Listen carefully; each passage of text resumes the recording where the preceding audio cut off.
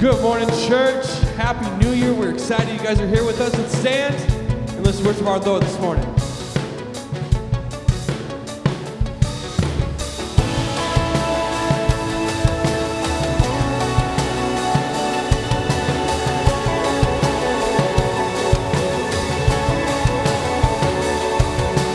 Faithful in the sanctuary, faithful in the storm. Worthy in the empty spaces, worthy of my song. 1,000 years of endless praise will never be enough. But through it all, my heart will pray to your unfailing love. Even if the drums stop beating, my soul will keep on singing.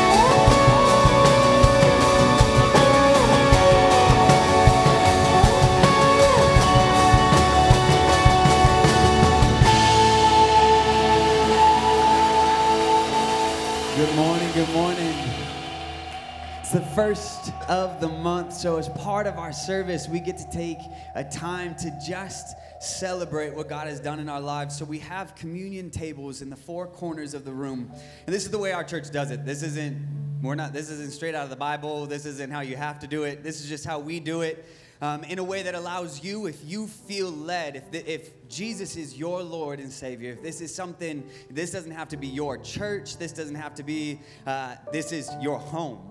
If you belong to the church, then this is your church. So this is an opportunity for you to grab a little wafer and a cup and bring it back to your seat. And when you're ready, you can go ahead and just partake of that when you're ready. But the beauty of this moment is this. This is a time to think. You see, everything that we're about to do represents and is a reminder of the fact that as we reflect on our past year, this is a new year we've just begun. As you think about your last year, I don't know if you're like me, but I am the type that beats myself up over all of my mistakes. I like to dwell on them. I think about them, and I got a lot to dwell on. Maybe you know what I'm talking about. You know, some of you are right there with me, but for those of you who are like, what, I'm perfect, that's great too. You're awesome. But the truth is, this is the most important thing. This is the representation of the gospel, the thing that keeps us remembering that anything that may come against you, that why you can't sing, why you maybe shouldn't be here, why you don't belong, why it's not for you but for everybody else, this is a moment that reminds you it is exactly for you. Because what would keep you from Jesus has already been handled. And now we do this as a reminder to ourselves that your shame, your sin, your past, your brokenness, it is handled. And so now all our job is to do is to remember and to be thankful. We say thank you. And this is just an opportunity to do that. So when you feel ready throughout the next two songs, go grab those I can't even say the word. I'm like, those. The elements, and take them back to your seat. I'm just going to pray over them for you real quick. And let's just make this a moment to just remember as we start a brand new year. God, I thank you that your word says, God, that we have the opportunity to partake in communion, the opportunity to remember what you have done by sacrificing your body and your blood, Jesus. That for any who call you Lord, we can stand joyful because the good news means something for us. Not that we're worthy and good enough and have figured it out, but that we're not. And that's the good news. That you came to be the Savior so that we don't have to. God, we pray in this moment that you would have your way in our hearts. That our worship would be pure. That it would delight your heart. As we remember what you've sacrificed for us. In the name of Jesus we pray. Amen. Let's continue our worship.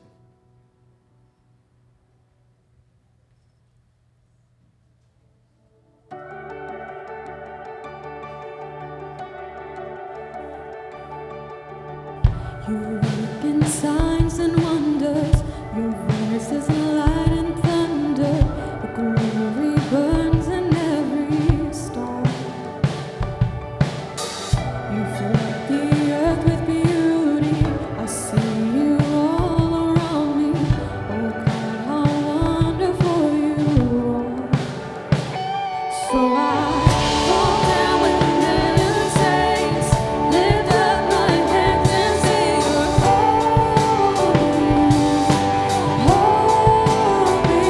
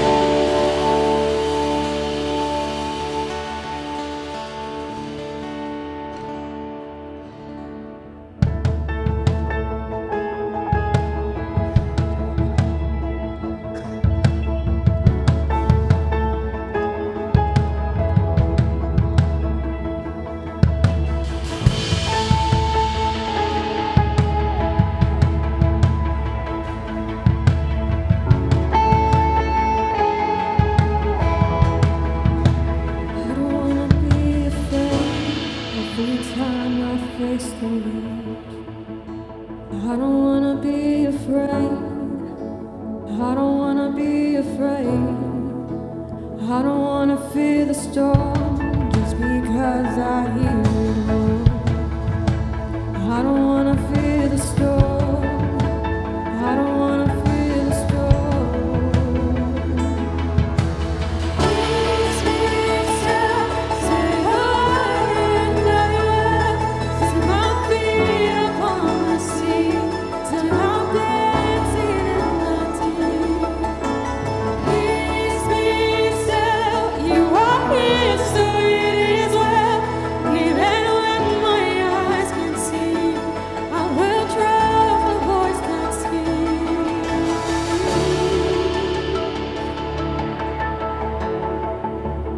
I'm not gonna be afraid. These flames are only waves. I'm not gonna be afraid. Oh, I'm not gonna be afraid. Oh, I'm not gonna fear the storm. 'Cause you are greater than this roar. I'm not gonna fear the storm. No, I'm not gonna fear it all. Peace be still, say the word and I will set my feet upon the sea till I'm dancing in the deep. Oh, peace be still, you are here, so it is well. And even when my eyes can see, I will trust the voice that speaks.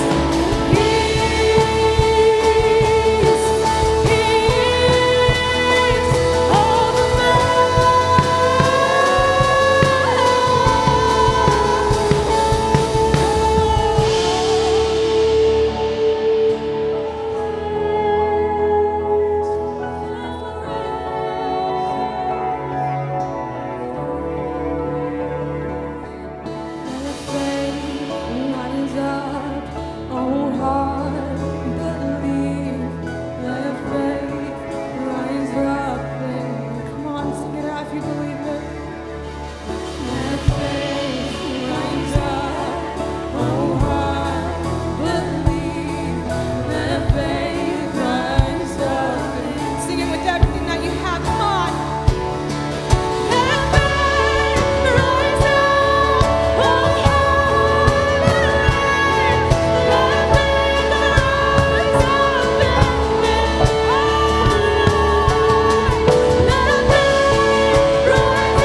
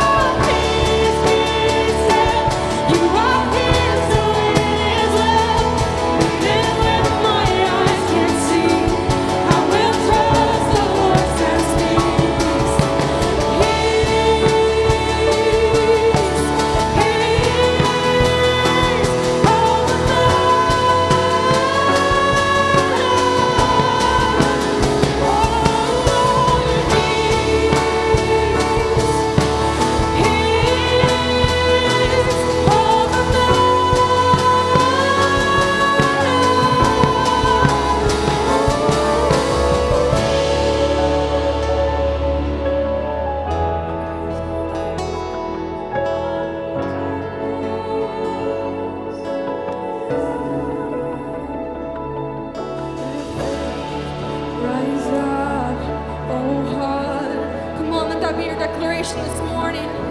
Whatever it is that you're going through, just sing it out. Come on. Rise up, oh heart, believe. Let faith rise up. Everything that you have, come on. Let faith rise up, oh heart, believe. Let faith rise up in me.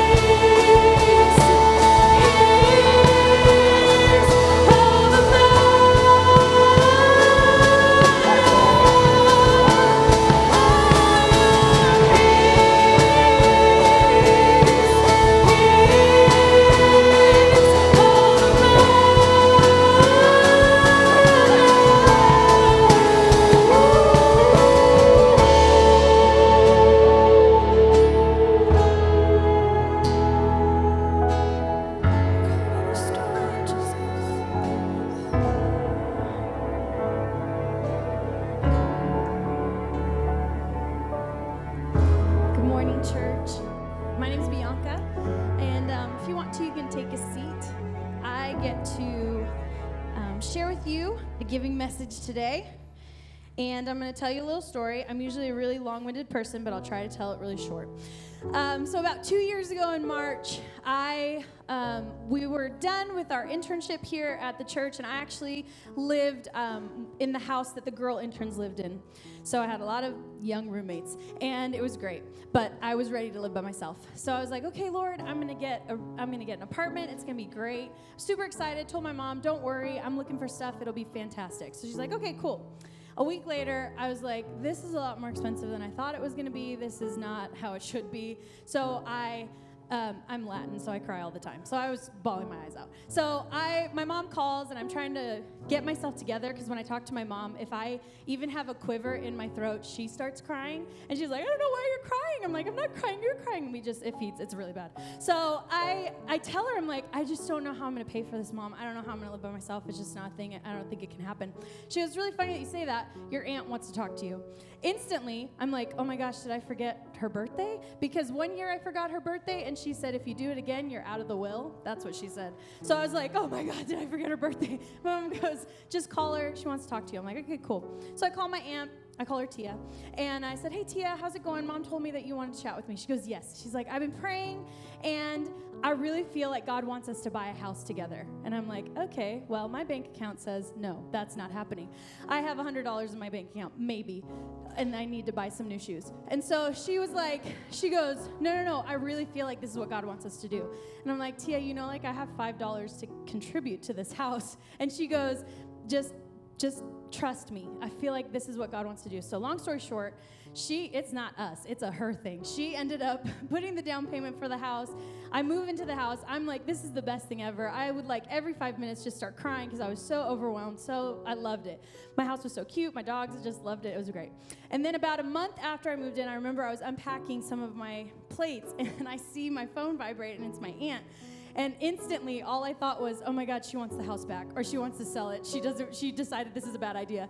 And so I answered, and I'm like, hi, Tia. She goes, hey, how's it going? I just want to check in, see how the move's going. I'm like, oh, it's going so great. Like, it's been so amazing. I start crying again. I'm like, this is just the best thing ever. And she's like, oh, we're so glad that this was able to happen. I'm so glad that we stepped out and we trusted God and we did this. And I'm like, yeah, it's amazing. And then I told her, I was like, it's such a big thing. It's not like God telling you to go buy a meal for someone. This is a house.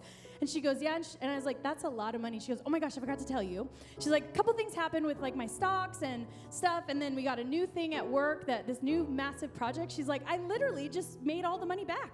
Almost got it all back. I'm like, what?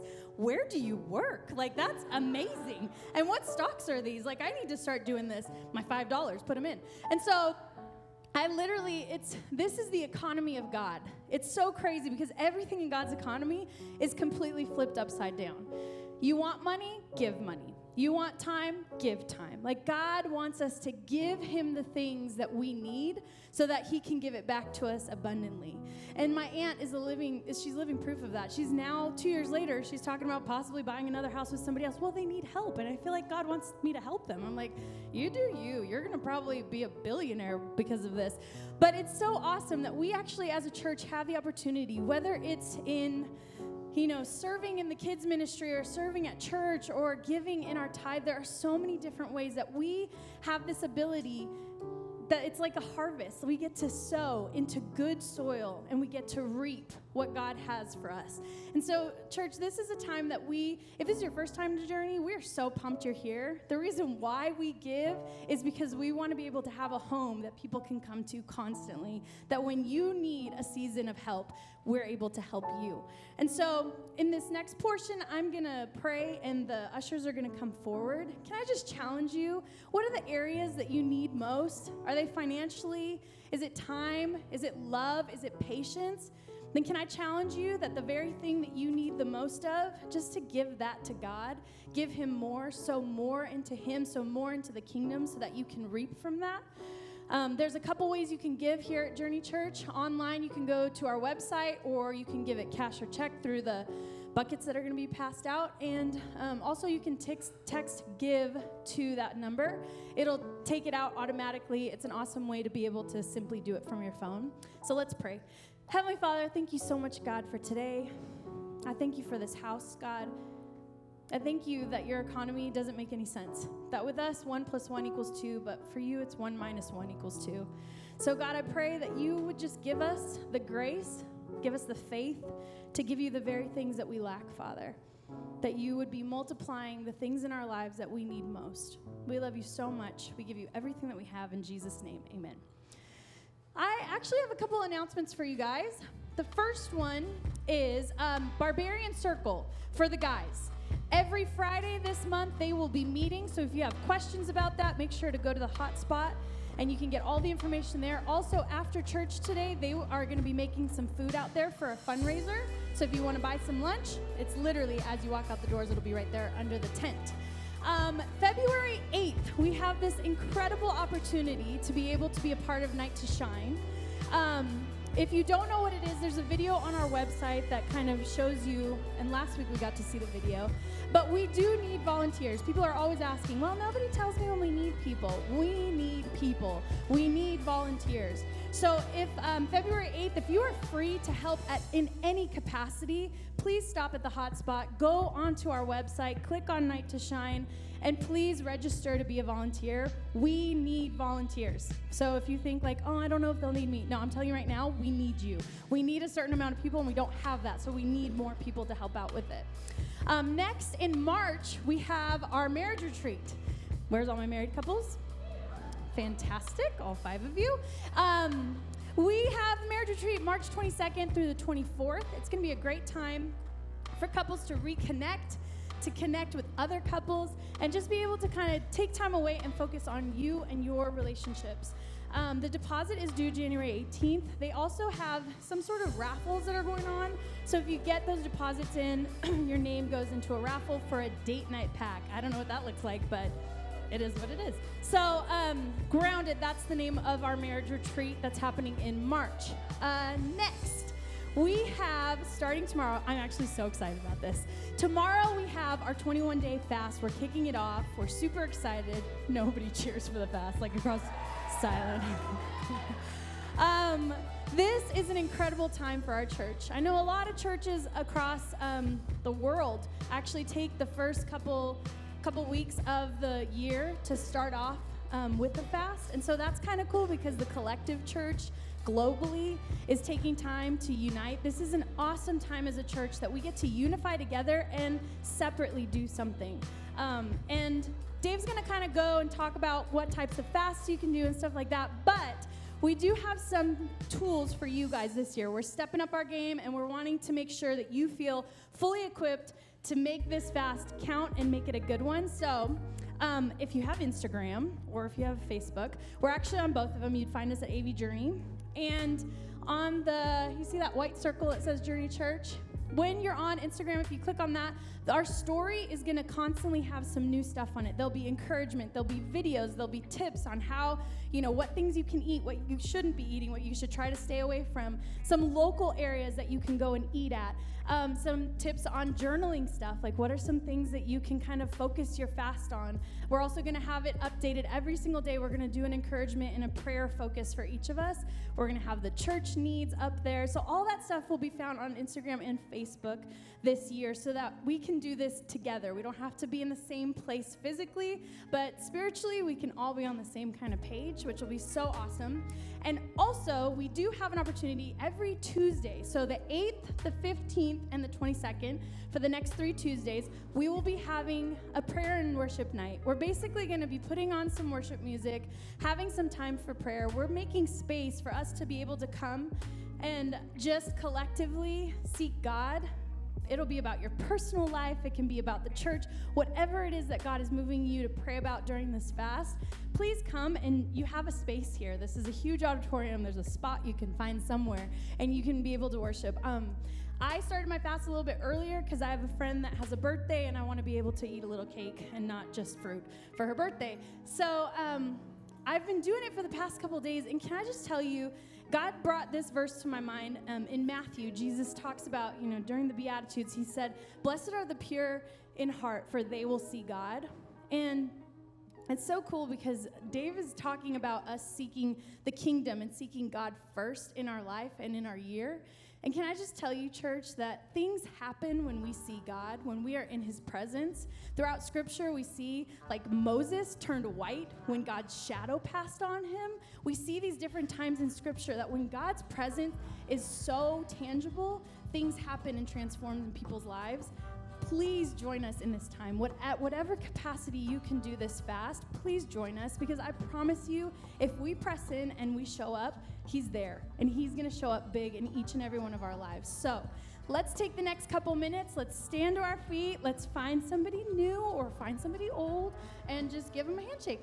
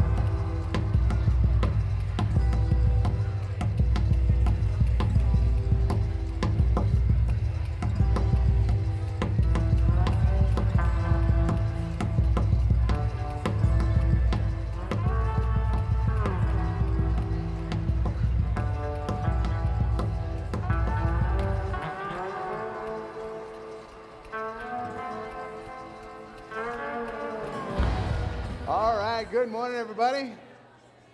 Oh, seriously, I love how you love each other. And you can love each other all afternoon. Sit down and let's get going. Love you guys.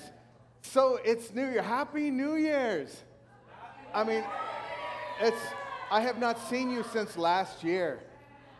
And it's amazing how fast time goes. Can you believe this is 2019? And just the weirder part is next year's 2020. I mean, when I was a little guy in the early 60s, man, when we hit 2000, it was like, we'll be flying space cars. Seriously, we'll be going to the moon for a vacation. When the time we hit 2000, I mean, come on, George Orwell, 1984. I mean, we were supposed to be so much further along. I'll just be honest, I'm a little disappointed in us, but we're working hard. Thanks, Tesla and all those guys are trying to get us to the moon. But, well, I'm telling you, 2020 is just on our heels. Do you remember, how many of you guys remember Y2K? Okay, I know it's 19 years ago, like, what? That was, Y2K was this thing like when the computers all had to turn over to, year 2000. It's like, they're going to all blow up. They don't know what to do with 2000 numbers and whatever. So there's all this weird stuff, and they're expecting the end of the world and chaos and crazy stuff. Well, I just want to let you know, it was postponed to 2020. So you have another year to get ready for that. Just kidding. So before we get started, let me just tell you one thing. Bianca mentioned it, and I want to kind of hop on that as well. Marriage retreat. I want you to go. If you have that little certificate that says you are together before God for a lifetime, you're going to need our help. If you've gone into that covenant, let me just say that, no, seriously, there's so much pressure in the world these days on relationships, on marriage. And let's just be honest, it's not set up for us to succeed. The world that we live in is constantly eroding and picking at and tearing apart at the marriage union. And so we want to celebrate. And there's just nothing like getting away with your spouse just for a few days. We're going to be in Laguna. I mean, it's down on the beach. We're going to have a beautiful place at the Aries Hotel. We're going to have, it's $350. And if you can't go because of money, would you sign up? Just do me a favor, sign up anyway and just kind of put a $ with a question mark or something by your name so that we'll know, because we want to get you there. And can I also say that for those of you who are maybe abundantly resourced and you feel like you would like to help maybe another couple get to the marriage retreat, you can put in a gift donation for another couple. You can just put in market, marriage retreat gift or scholarship. And we want to get there's couples who may not have the $350. We'd love to get everybody there. So please, if you just want to get connected with some other couples, you want to get to know some people, you just want to get away from your kids, this is your opportunity. We'd love to get to connect with you. So sign up. January 19th, I think, is your, or 18th final deposit due, so get that in. We'd love to have you there. Oh, and somebody C488, go get your kid. I love the new year. I love the promise of new. I love the opportunity to think of things a little differently. And I may be weird that way, but I know some of you are the same. When the new year rolls around, you kind of like thinking, I want this to be different. And then you probably have your little mental list of how you want it to be different. And I talked last week about my heart and my prayer for you as pastor of Journey, that I want for you to have the best year ever. And by best, I don't mean it's just the most prosperous, that you make the most money, that you meet that special someone. I hope all that's true. I hope that's amazing. But I'm talking about some things that are deep down inside of you. I want the cries of your heart, the yearnings of your soul that can't be answered. That can't be answered by stuff, by propaganda, by the right person being in office. That's that place that yearns down for something that is much more eternal. I want it to find its roots deeply in Jesus this year. And like Paul, last week we talked about, Paul said, I want to know Christ. After all the things he accomplished in the world and all the crazy stuff that he was a part of, he said, this is my pursuit. Even now, I just want to know Jesus. I want to know all about him. I want to be familiar with and acquainted with his suffering and what he went through for us. I want to understand what the resurrection from the dead means. And I want to participate in coming back to life after I die. I want to be a part of all that Jesus came to do. And I want that for you. And this year is a year that, for me, I'm just really focusing on some really deep internal kinds of things. I'm not talking about I just, want to build a new this or fix a new that or own this.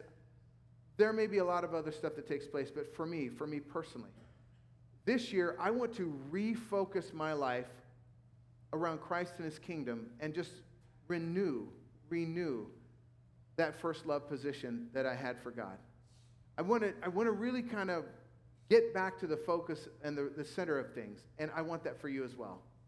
And what I'm looking at this year, as I'm praying for you and as I'm thinking about the season ahead and where we're going as a church, I was reading the greatest sermon ever written. It was given by Jesus. We call it Sermon on the Mountain, or the Mount.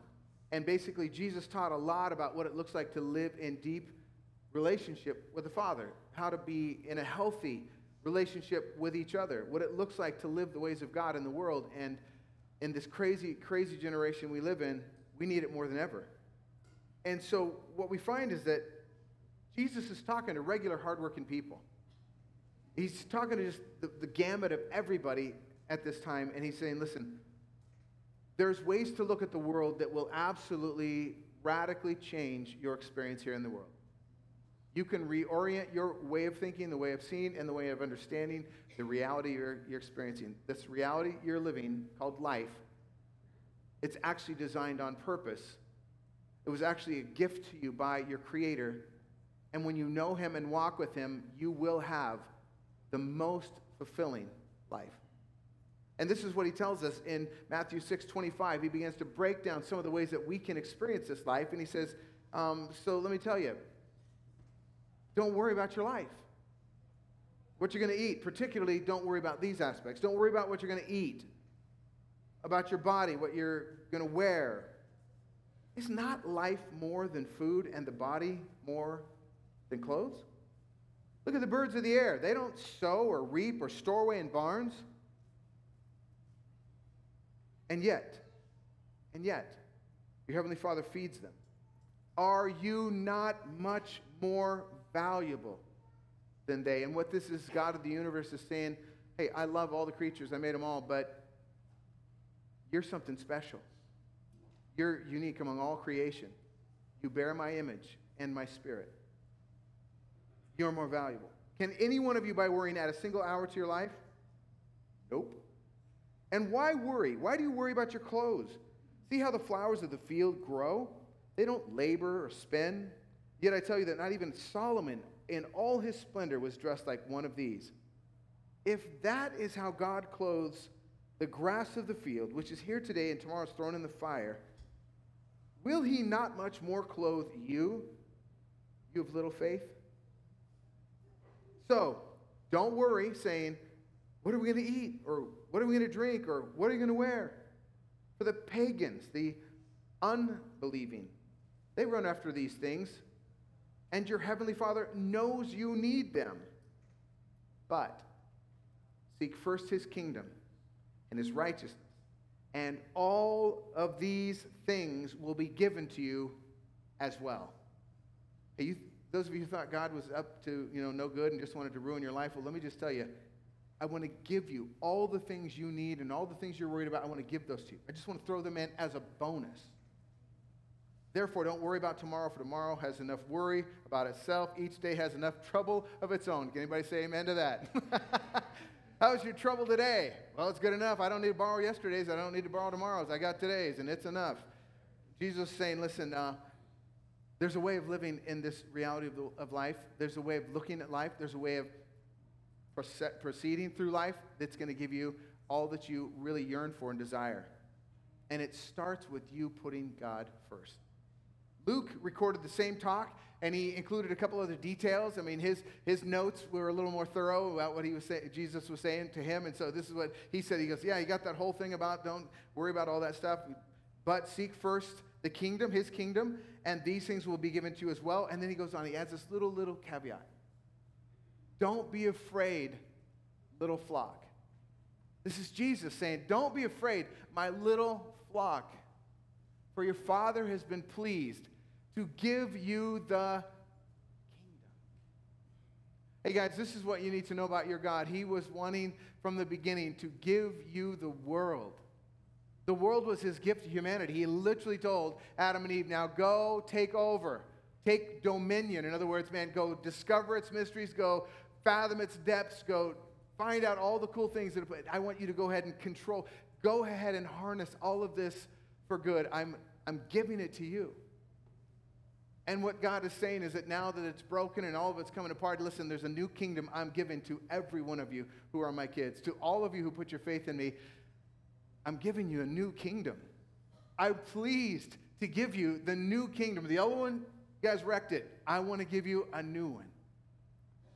And here's how we start. Seek first God and his kingdom. And all the other stuff will be given to you as well. In addition, I don't want to just take care of your clothes and your shoes and your drinks and all that. I want to give you heaven. I want to give you the worlds. I want to give you the galaxies. I want to give you the king, all that I rule over. I want to give it to you. I love this because what Jesus is saying is that, man, the experience that we're having right now in life can be enhanced, it can be multiplied, it can be absolutely turned inside out if we would get our priorities straight and if we would put the first things first. It could change our lives. So 2019, my goal is I want to seek God first, and I want you to seek God first. I want you to put his kingdom first as I learn to put his kingdom first. And first just means before another time, before another in time or space or importance. It just first in line, first. Number one. So in order for us to really experience the powerful things that God wants for us and the year that he has for us, we have to put first things first. So this series we're getting into is just called First. And the next couple of weeks, we're just going to talk about what does it look like to put God first. What did Jesus mean? Seek God and his kingdom first. How do we seek God first? Well, things I just want to break down today from this passage and from the other text is first, God wants to be first in your schedule. Let's make it really practical. God wants to be first in your schedule. See, when God gave Moses the 10 Commandments, he told the people of God in Exodus chapter 20, verse 8, remember to observe the Sabbath day by keeping it holy. Holy just means to separate it as something really, really special, all right? So there's one day a week I want you to make very, very special. You have 6 days each week to do your ordinary work, but the seventh day is a Sabbath day of rest, dedicated to the Lord your God. On that day, no one in your household may do any work. Now, friends, I just want to tell you that sounds amazing. But if you struggle with that a little bit, you're a sinner. And you're just like me. And we all work our way through this thing saying, hey, wait, I've got so much to do. How can I ever get it done if I don't use all 7 days? I'm literally looking at you as a guy who works for the first, from 7 a.m. to noon every Sunday, and like, okay, now I'm free, my Sabbath. And I'm just telling you that we have been given by God a rhythm for how life was meant to be. And what he said is for the rhythm of life to work, just like drums and just like everything else, if you want good music, if you want good life, you have to have good rhythm.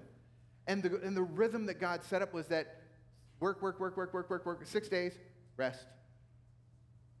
Work, rest. And he didn't mean for us to sit around and wait on him all day long. And some people think, well, God's just this egotistical being and he wants this. And let me just tell you, when creation was made and it was put in order, when God put man and woman in the garden and he put them together, so it's very good, all the stuff I've made, now go explore, do all that stuff.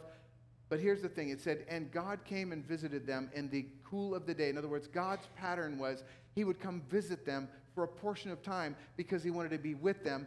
It's not because he wanted to lord over them or have them fall down and worship or just sit there and sing songs to him all day. That's not God's thing. He doesn't need that. He gave us life to enjoy it, to experience it, to live it to the fullest. And God is not on a power trip that he needs you just to sit around and think about him 24/7. He just says, listen, for you to get the harmony and the rhythm of life and for you to really get the most out of life, you've got to start by being connected with me first. If you don't get your center around that truth, you will not get the most out of life. As a matter of fact, you'll be pursuing things for the rest of your life that will never fit. You'll be filling a hole in your heart that only gets bigger the more you stuff in it. It won't work.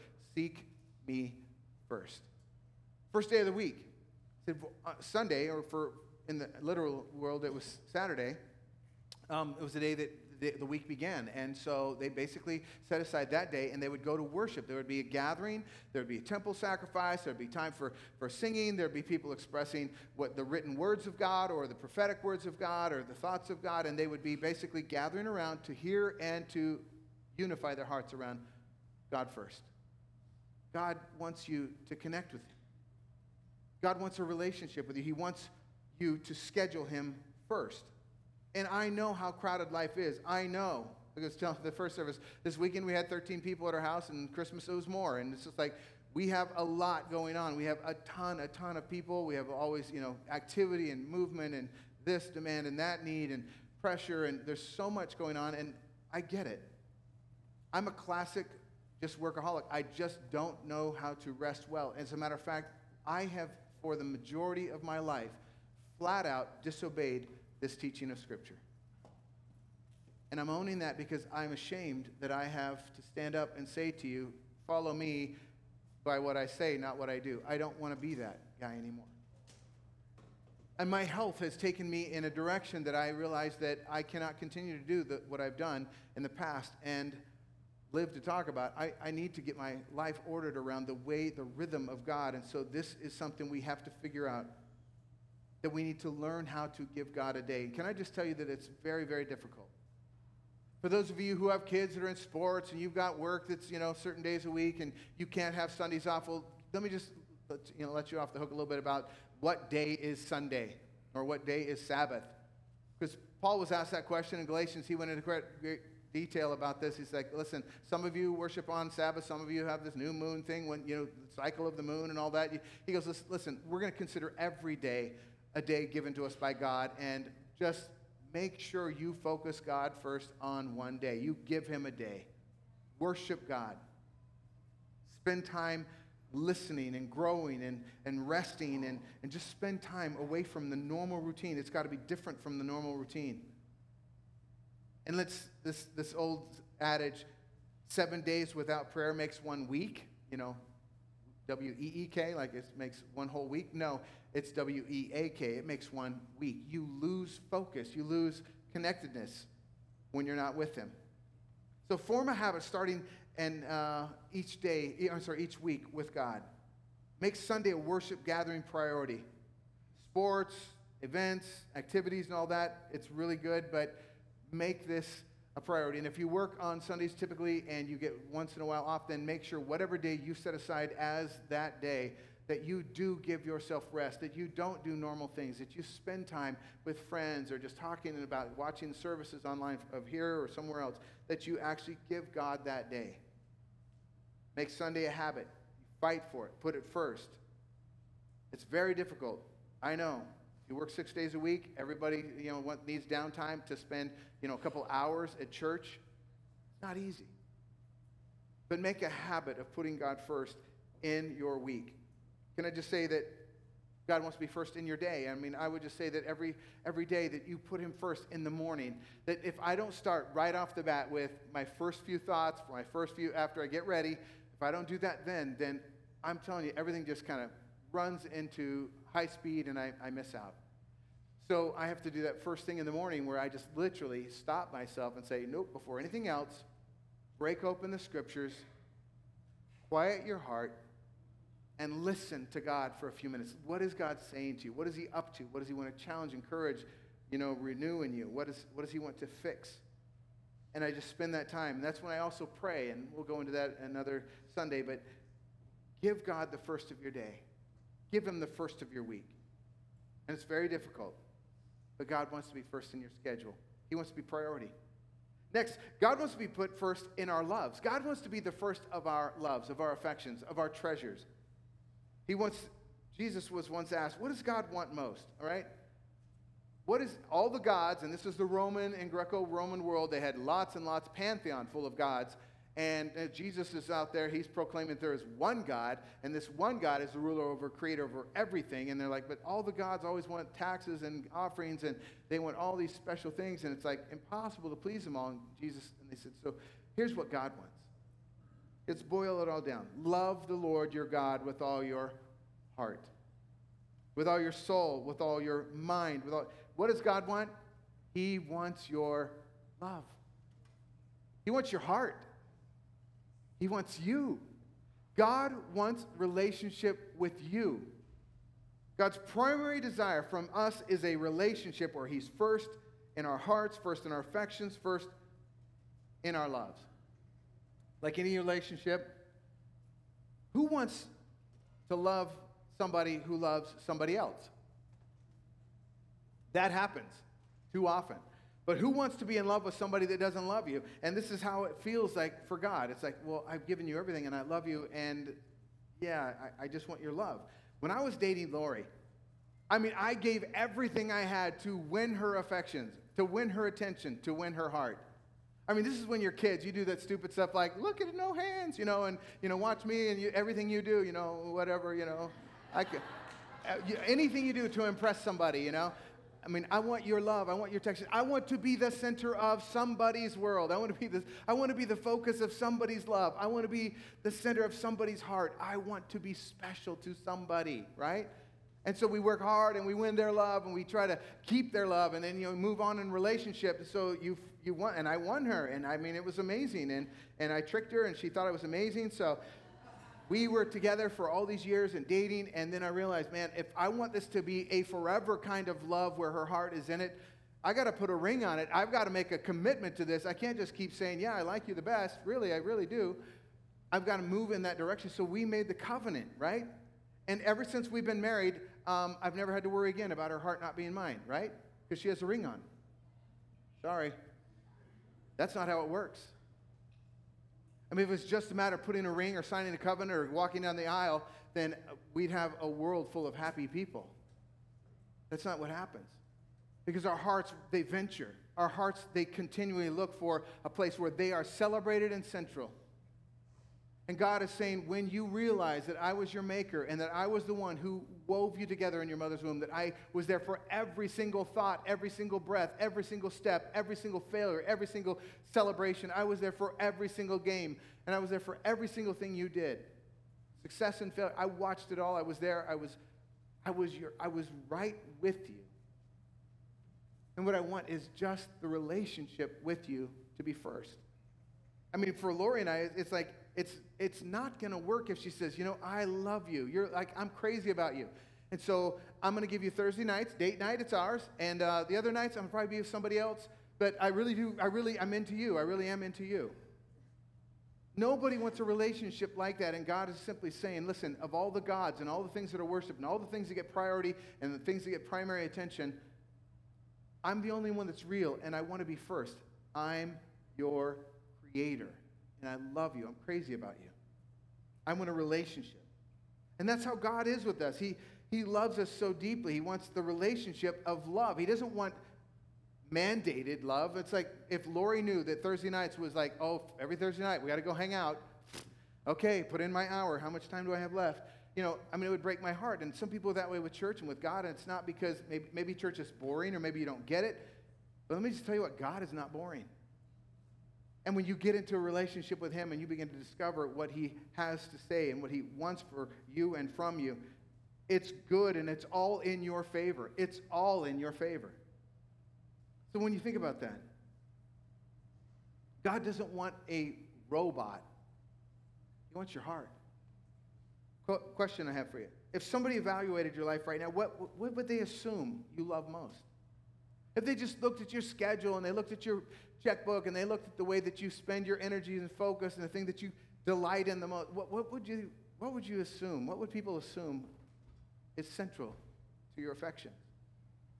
God is simply saying, listen, I know I'm invisible. I know that I came to give you life, and I'm going to show you how to love me. That's what the scriptures do. They help us align our hearts and our loves with him. So we need that, and we need each other to do that. But if I were to evaluate my life right now, what would look like my first love? Next question.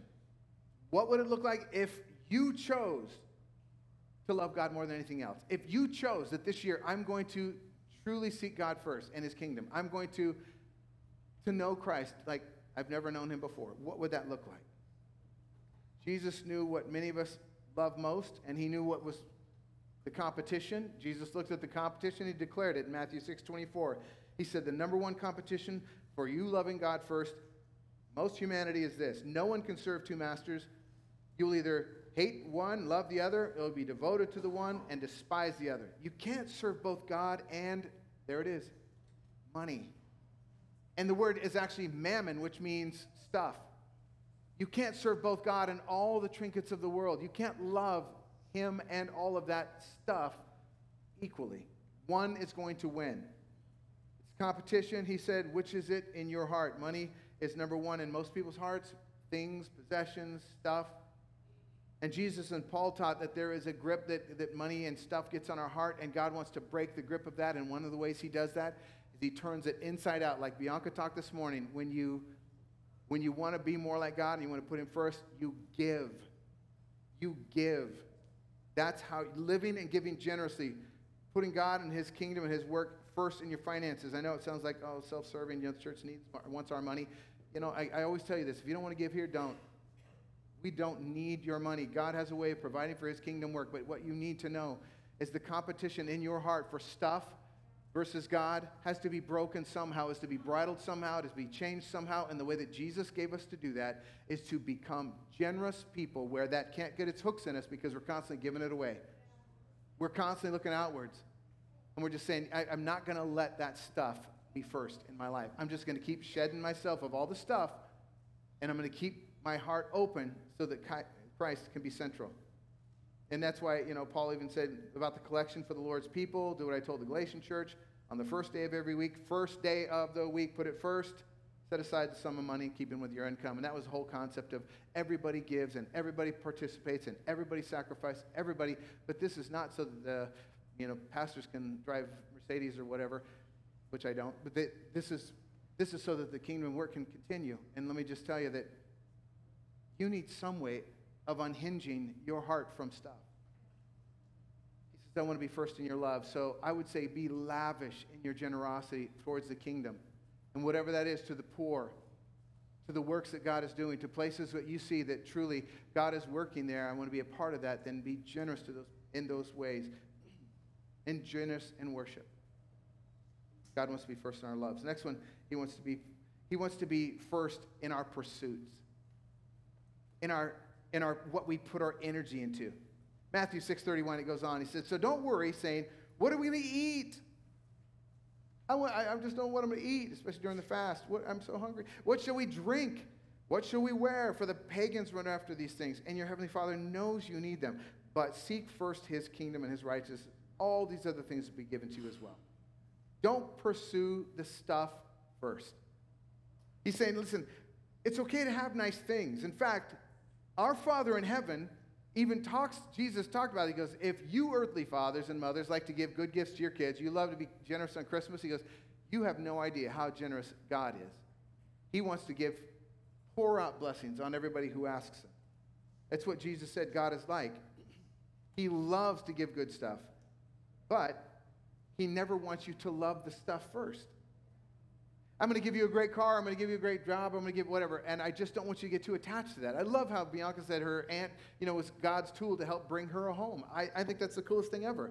I want your aunt to be my aunt.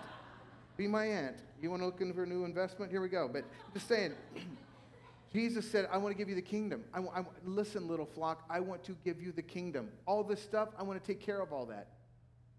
Don't let those pursuits eclipse God. Some of you are so busy chasing the dream. You're putting that ladder against the wrong wall. When you get to the top of you climb the wall and you realize, hey, I got to the top and I realized it was the wrong wall. So many people on their deathbed tell me they look around and they're like, man, I just wish my kids, I wish my family, I wish this, I wish that. They never say, I wish I'd worked hard. I wish I'd put in more time at the office. They always say, I wish I had put other things first. I wish I'd focused on my relationships. I wish I had known God. Now I'm terrified to see him. This is what we're saying. Don't pursue those things. Make God your pursuit, to know him. When Jesus said we seek first the kingdom, it means that we're to learn to live in that new way of life. Here's the thing. The kingdom of heaven has come. Jesus unleashed it. He inaugurated it. He launched it. The ways and the rule of God has begun. Kingdom of God just simply means when God's in charge, when God rules. Now we know there's an there's a now-then kind of concept. There's the now. The kingdom has been launched, but then he will come in glory and power, and he will reign physically on the earth. But now, we're kind of like in the beginning. So here's what you need to understand. This new way of living, Jesus said, you are going to show the world what it looks like when we come under the rule of God.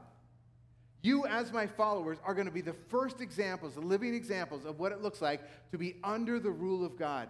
You're going to surrender your life and the ways of your governing, your lives to God.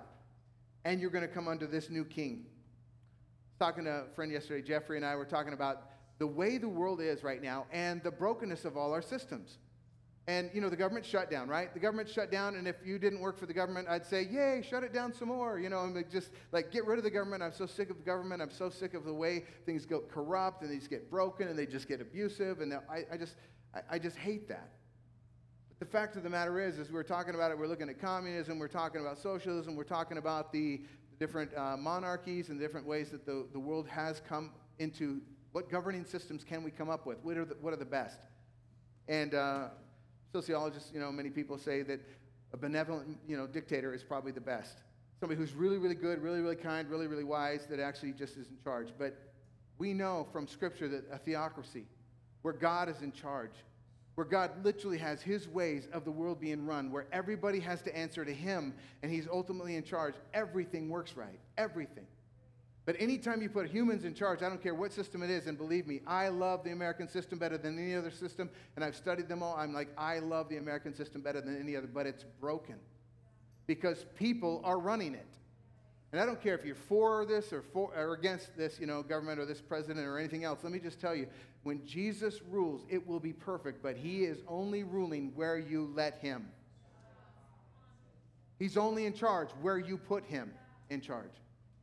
And right now, Jesus is saying, I want the kingdom of heaven to break into the kingdom of this dark world and show them as a shining example. It'll be like a light in the darkness. It'll be like something catching fire, a city on a hill. It's like you will not be able to ignore this if the people of God actually live under the rule and the rules and the ways of God now. If we love and forgive and serve and do the things, and if we do these things as Jesus commanded, I'm telling you, the world will begin to say, how do I get in on that? This is the way it should be. And what we're experiencing is that when a person places their faith in Jesus, the rule of God, the reign of God begins right now in you. You're literally taking the scriptures and saying, okay, now how do I walk in this new kingdom life? You're literally following the teachings of Jesus and saying, okay, I'm going to align my relationships this way, my sexuality this way, my finances this way. I'm going to be focused on the future this way. I'm going to prepare for, everything this way. That's what the kingdom life is. It's coming under the rule of Jesus. Now, as we prepare for forever. Sounds great, right? But the world out of whack, how do I put his kingdom first in practical ways? Let me just give you one tool. We're going to just hit this briefly, and then I'm going to send you out. I want to send you out with a tool. It's called fasting. I want to retool my year. I want to refocus my year. And let's be honest, the world is blurry. It's so hard to see. The lines have all been smudged, and they're changing everything out there. The rules are all changing. So what we need is to get our eyes focused once again on the truth and what's happening in the world as God defines it. And so what fasting does, fasting according to Strong's Concordance is just to abstain as a religious exercise from food or drink, either entirely if the fast is but a single day, or from customarily choice nourishment if it's for several days. Fasting is abstaining from food for spiritual purposes. Simply stated, fasting is a spiritual discipline of denying our physical appetite to increase our spiritual appetite.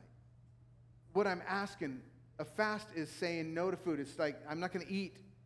During those times that I would eat, I'm going to spend those bringing my spirit and my mind and my life back under the rule of Christ. I'm going to begin reading Scripture. I'm going to pray. I'm going to talk to others about what's going on and what I'm thinking and what I'm learning, where I'm growing, but I'm going to listen. I'm going to listen. The time that would normally be given for food is going to be given for spiritual passion and development. I don't know about you, but if your marriage is dull and it's just like, man, I wish we had that fire. I wish we had that, and it's like it'll never be the same again. Let me just tell you, that's what Jesus said it's like in relationship with him for a lot of people. It's just dull. And he says, I want you to go back to the things you did at first. And that's kind of great marriage advice too. Go back to the things that really brought you there in the first place. Reignite that fire. And Jesus was telling the church, and Revelation, that this one church kind of gotten lost. He's like, I want you to go back and renew your passion and refocus. Do the things you did at first. So what a fast is, it's a way for people to separate themselves from all the activity of the day, pull away during a mealtime or whatever, and just spend time just reconnecting with God, re-engaging your spirit, opening your heart to God. Fasting is saying, I'm going to deny my appetite for food so I can grow my appetite for the kingdom. And I just want to tell you that this is one of the powerful things that has changed my life over the years. So every year, Journey starts the first 21 days, or the first month at least. We set aside 21 days in January to do the fast, and we invite everybody to go on it. And I'm inviting you. And what it looks like is for the first 3 days, I'm inviting everybody just to, who can, and again, some medical reasons and some, demands from work and other things that I know you can't do the full 3 days with just water. But I'm inviting you to take the fast. There's 3 kinds of fast talked about in Scripture. So the absolute fast, no food, no water, just air. And let me tell you, the only 2 people I'm aware of that did it were Jesus and Moses. And God told them to do it, and it was only till he said stop. And so if God tells you to do it, fine, but probably not going to happen. So then there's the normal fast, which is no food, just water, just liquids. And that's what most of the scriptures talk about as a fast, which is you're taking time away from food. And then there's the partial fast, usually involves giving up like food and drinks of a certain kind, like doing only vegetables and fruit, like we call it the Daniel fast or the Daniel plan. And we do it for 21 days. Some people say, why 21 days? What's magic about that? Nothing. But psychologists say that it takes 21 days to form a new habit, to start a new pattern, to change your life. So we're going to give you the 21 days to do it. 21 days. And also because that's what Daniel did when he was separating himself from the craziness of his world to seek God for a really, really important moment that he needed an answer. And that 21 days turned out to be revolutionary. 7 days, 3 times. And what I'm just going to suggest we do, most of you have heard of the Daniel plan. I'm going to just ask that maybe we start off with 3 days, 72 hours, where we just say, God, I'm not going to eat. I'm going to just do the water thing, and I'm going to spend those meal times in a quiet place where I can pray, listen to worship, and I can read and just kind of connect with you. And guys, we've made it so easy. We've put the plans on our website. We've put them out there so you can go on Instagram. And Bianca every day is updating those with devotions, with connections, with links. You can get those downloadable reading plans. There's just a lot of great resources she's going to be making available. But just for 3 days, maybe start out that way. And then some of you will want to continue. You're like, you know what? I really like how this is changing me. I don't like how I feel. I feel horrible. But I like where my mind and my heart are going. I'm going to continue this. And some of you are going to just continue to do water for a portion of your day, like maybe a meal a day, maybe all 3 meals for some of you who are hardcore. Maybe you can't do that because of the physical nature of your job or health issues. So one of the ways we do it, we recommend checking out the Daniel plan. It's really popular these days. Daniel comes from Daniel chapter 10. Daniel was a young man who was taken into captivity when the Nebuchadnezzar brought the Babylonians, invaded Israel, decimated them, took all the best resources to Babylon. And among those resources, he took the best and the brightest of their people. So he had a whole slew of young people from all the nations that he'd conquered, which was the known world. And basically, he set up a program. He goes, I want to recruit the best of the best of the best of all nations. And I want them to come into my service, and I want them to be my advisors as well as my warlords. I want them to be in my service. So we'll be the greatest kingdom that ever lived. And he was trying to do this on the backs of these young men. Well, Daniel was one of those young men. He got selected as one of the best of the best of the best of his entire nation to come into the king's special service, and he was basically given a special diet. And they were given this, like, I want you to have the king's food. That means the choicest meats, the best wines, all of the special stuff that they were given. And Daniel stopped and he pushed back. He goes, wait, I'm entering a whole new season of life under the leadership and the rule of this foreign kingdom. I need to get myself and my mind around what God is doing, what God is saying in this. So would it be okay? He asked the leader of this little group. He said, would it be okay if I didn't eat, if me and my friends didn't eat the regular king's food? What if we just ate the real simple stuff, just vegetables and fruit? If we just made our dinner and our meals, all our meals, just fruit and vegetables for this time period, this 21 days. Then you can check. If we're weak or if we can't compete, if we're doing not so well, then yeah, we'll change our plan. But would you allow us to do this as we seek our God? He said, yeah, we'll give it a shot. And sure enough, at the end of the 21 days, Daniel and his friends were at the top of the top of the top of all the nations, of all the people that were chosen. They were the best. They were the brightest. They were the most healthy. And so Daniel's plan, Daniel's fast, Daniel's way of doing this, of seeking God with just fruits and vegetables, became kind of a thing that people have done ever since. When people have things they really want to connect with God, really want to hear from Him, really want to break through, really want to change, really want some insight, really want to see God do something new in their life, heal their marriage, free them from an addiction, they fast. They go into a season of intense prayer and focused reflection, seeking God, reading. And this is where we learn that it's really not about the food as much as it is about the focus. And that your heart has got to be truly His. And that's why I just love to get away from all of it just for a while, just because it helps me so much to not even think about it. I mean, I think about it 24/7, really, but I'm not thinking about it when I sit down and prepare meals and it takes all that time. I just literally go into that place of quiet prayer.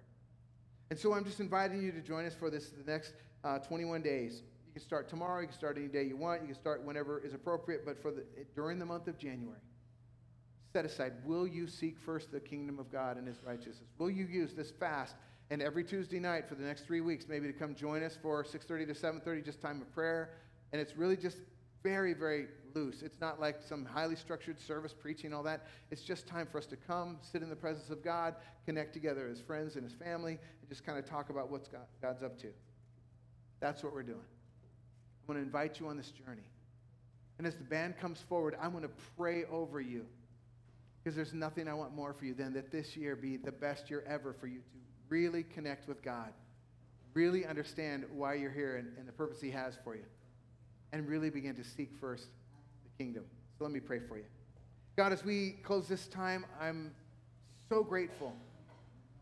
So grateful for the scriptures that give us the wisdom for how to live and how to walk and how to be new in this relationship with you. And I'm thankful that we have the prosperity and the wealth and the health, most of us, that we can give up food and not stress about it because we know it's there when we're done. You provide for us so well.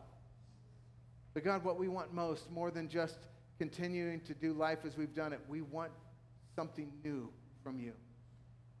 We need new insights. Some of us need new breakthroughs. We need new wisdom. We need a way of getting our lives focused on what is really most important. And I pray that this would be that season. So lead us, Lord God, as we seek you as a community, as we pray and worship and put you first, Lord God, that you would bring all those things that you said in Scriptures flourishing in our lives. Love, joy, peace, patience, kindness, goodness, faithfulness, gentleness, self-control, all those things that are the fruit of relationship with you, I pray that would come into our lives. We ask you to lead us in this time to a year that will never, just never be forgotten. As a church and as individuals, we pray it in Jesus' name. Amen. Guys, you're going to stand with me. Would you please? Let's sing together. We have one last song before we send you out. Don't forget to get your updates on our Facebook and Instagram. See you guys next Sunday. Let's worship.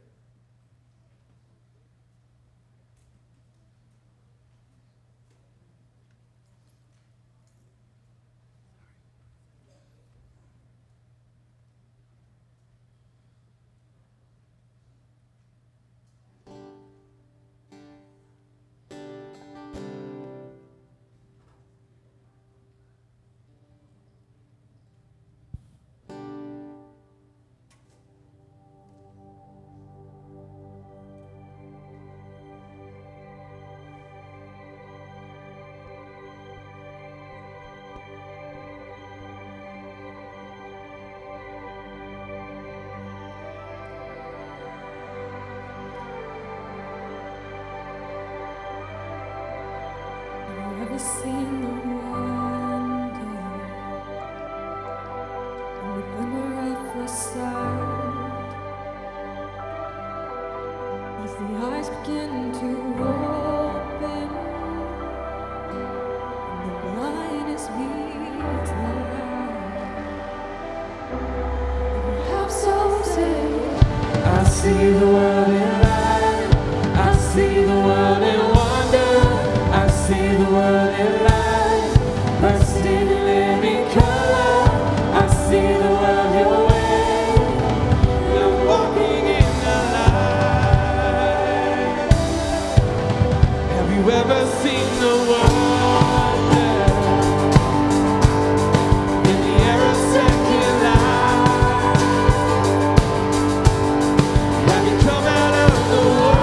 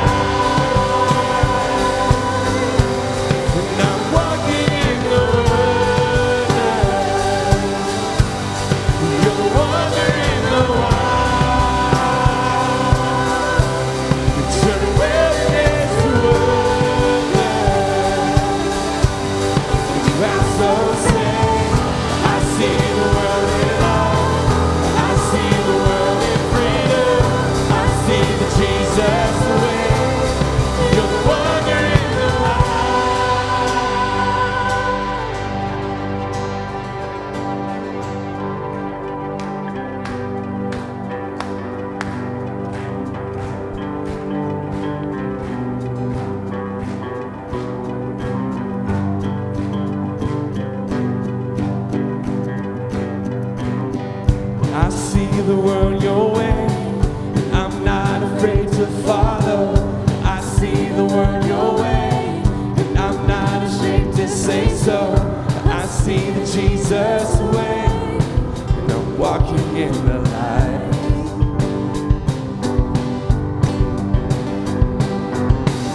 I see the world in light. I see the world in wonder. I see the world in light, bursting in living color.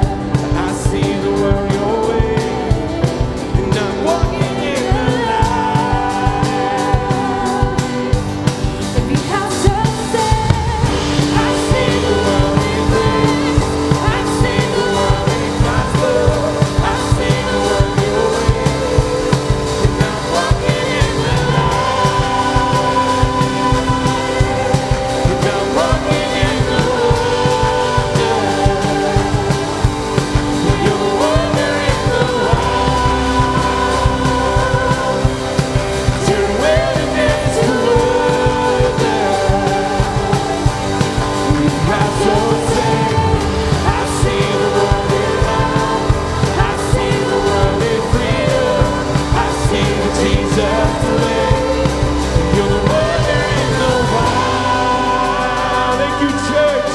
Have a great week. We'll see you next Sunday.